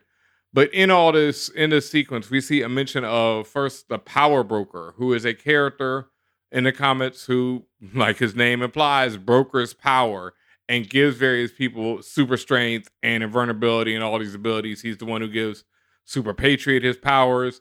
He also powers up a whole league of wrestlers. The unlimited class of wrestling. He was juicing the wrestlers. Okay. Juicing the wrestlers up. and created this whole thing. Almost gives Cap super strength because, like, after he gets his ass beat by Super Patriot, he goes looking for the dude. Like, maybe I need some juice up. You know what I mean? I already got the Super Soldier Serum. I need that next level of juice up, but he doesn't ever get it. And there's been word on the street and the internet streets that the Power Broker will show up. I'm pretty sure once you see his name right there. So we're gonna see some version of this character. Also, Isaiah Bradley is mentioned in the credits. For those who don't know, Isaiah Bradley is the Black Captain America. He's actually not the first Captain America. That's what I thought. It actually did not go in the way that it normally goes, where Black people get the serum first and then they see if it works and then they give it to white people. What actually happened in the comics is, and in the MCU, probably the same thing, but the same thing happened in the MCU, is that Captain America is created and then the Hydra agent kills Dr. Erskine, the man who has the formula, who knows all the secrets. So they can't create another super soldier so easily. So then they go and get some Black people and be like, we're going to try this shit out on you until it works. Of course, like, mad Black people die and Isaiah is the one who survives. So Isaiah becomes the Black Captain America. They send him on secret missions where, they don't want to use the white Captain America and don't want him to be associated. Eventually, he goes on a mission where he, steals the suit, becomes Captain America, completes the mission, everything, comes back and gets tried and convicted and goes to prison for, wearing the suit. Yeah. It's a cold world for Black people. Also, Madripoor is, and Isaiah, so basically Isaiah will probably show up. There's been rumors that this one actor who is cast is going to play Isaiah, and that looks like that rumor is confirmed. Oh. Isaiah is also the grandfather of, I want to say Isaiah Bradley Jr. is the character's name, the Patriot, a young Black kid who has the super soldier serum built into his DNA from his grandfather and becomes the Patriot, a character who joins the Young Avengers along with the people we've seen so far, like Speed and Wiccan, Kate Bishop, who will be turning up in the Hawkeye series, Miss America Chavez, who's going to be in Doctor Strange in the Madness in the Multiverse. So it looks like we might be leading to see a young Patriot showing up in this series, which I would be overjoyed to see. Wow. Also a great character. Both of them, both the original Isaiah and the young one are just both some of my favorite characters. And just very ill stories. And once again, like we're talking about, this is going to be a very Black series for those who don't know. And it's going to deal with these issues, whether or not y'all understand it or not. We'll be here to explain it. One last one, Madripoor is mentioned in the credit sequence, and it's been glimpsed in some of the trailers and some of the behind the scenes footage of people in a Southeast Asian looking, Singaporean looking location, and that's Madripoor, which is so big because Madripoor has a lot of relations to Wolverine. Like, Wolverine stay hanging out there. It's also where there's a lot of gangster activity. It's like this seedy underworld town where all the gangsters hang out. But there's a famous issue of X-Men that goes into the past where Black Widow, Wolverine, and Captain America are on a mission together in Madripoor back in the 1940s, like during the war. Oh, shit. Okay. Yeah, it's such a dope issue. It's drawn by Jim Lee, the artist. Like as a kid, though, when it was like one of them shits when you open it up and you're like, oh my God, because it's like Cap, Wolverine, and Black Widow in the 1940s, and Wolverine doesn't have his claws at the time, or you don't know, he doesn't have the metal claws yet, so he's like fighting with the sticks. Bone claws. Oh, okay. Well, but see, at this time they hadn't established the bone claws, so in this story he doesn't even pop his claws. Gotcha. Yeah, he's just out there brawling. So he's just out there fighting with serving fools. Plastic utensils like sporks. Like, my man got the. I want to say they're Kenpo sticks. They're these. Kenpo sticks. Okay. Yeah. He going to work with the Kenpo sticks, boy. Yeah, it's such a great issue. Okay. Yeah. Okay, so that is everything. We gave you everything. We poured it all out on you. We gave you all the information. God damn it! I really thought these episodes were gonna be a little bit shorter, because it wasn't. It's not so much themes and stuff. So I was like, yeah. Well, it's more so. You know why? Because we're doing, and it's so funny because we always talk about we don't want to do that labor. We are also doing a lot of education because there just seems to be a lot of areas that people are missing, or it's just going over their heads, and we just want to make it very abundantly clear that you are going to learn today, especially if you listen to Views from the 616, which we hope you enjoyed. Make sure you are subscribed to us on your favorite podcast platform. You have to subscribe to For All Nerds in order to get Views from the 616. We are on every podcast platform you can probably imagine at this point. Also, make sure you are following us at the very least on Twitch. Twitch.tv/forallnerds, because that way you get to see our beautiful faces and our incredulous expressions when you say that has nothing to do with racism. That's why it's important to see us on video. And if you happen to miss it, that's okay, because we put these videos up on our YouTube, youtube.com/forallnerdstv. The branding is real. The branding is strong. And you can always follow us on the socials at forallnerds, as well as Views from 616 on Twitter. If you want to have a conversation with us, we're also on our IG and you got myself at Tatiana King, as well as DJ Benhameen. And we want to thank you for all of the support, all of the love, and all of the just outpouring of just like messages and stuff, because everyone's really enjoying us, enjoying the conversation, especially the chat. Shout outs to the Twitch chat. Word up. Y'all are the GOATs. We love you. And I can't wait. Super appreciate you. It's going to be so lit tomorrow. It's going to be so lit. And super appreciations to everybody who's on our Patreon, patreon.com/forallnerds. Because of you, we're able to do really cool things like this, to be on all these platforms, have a million branding opportunities, and be able to have these conversations and deliver it to you in a very professional, very clearly produced way. Shout outs to Luna and shout out to Chica. We love you. And if you like my t-shirt here, I have the Inclusion is Revolution design that comes in many different variants, just like a comic book cover. Benhameen has a special edition shirt that's you can't even get anymore, but we do have some more special editions on our TeePublic, teepublic.com/stores/forallnerds. Hit that up. Get these amazing designs on any type of product, whether it be a phone case, a pillow, a book. If you want a t-shirt, a hoodie, get you some. We love you and we appreciate your help. Word up. And the Wandavision design by Mr. Morris is now a legendary design that people have been talking about, copying. The Wandavision. Yes. Thank you to everybody who has copped that joint. And we are definitely going to drop some Winter Soldier and Falcon related merch very soon. We got an ill Views from the 616 logo coming very soon. And like you said, shout out to twitch.tv/forallnerds in that chat. Make sure you are there every Monday at 1 p.m. That's Monday at 1 p.m. Eastern Time. We are live, 1 p.m. Eastern Time, twitch.tv/forallnerds for the Winter Soldier and the Falcon review. The chat goes nuts, the theories, the forecast, the predictions, the recaps, the slander. It's beautiful, y'all. Be there. Twitch.tv/forallnerds, 1 p.m. Eastern Time. And we out.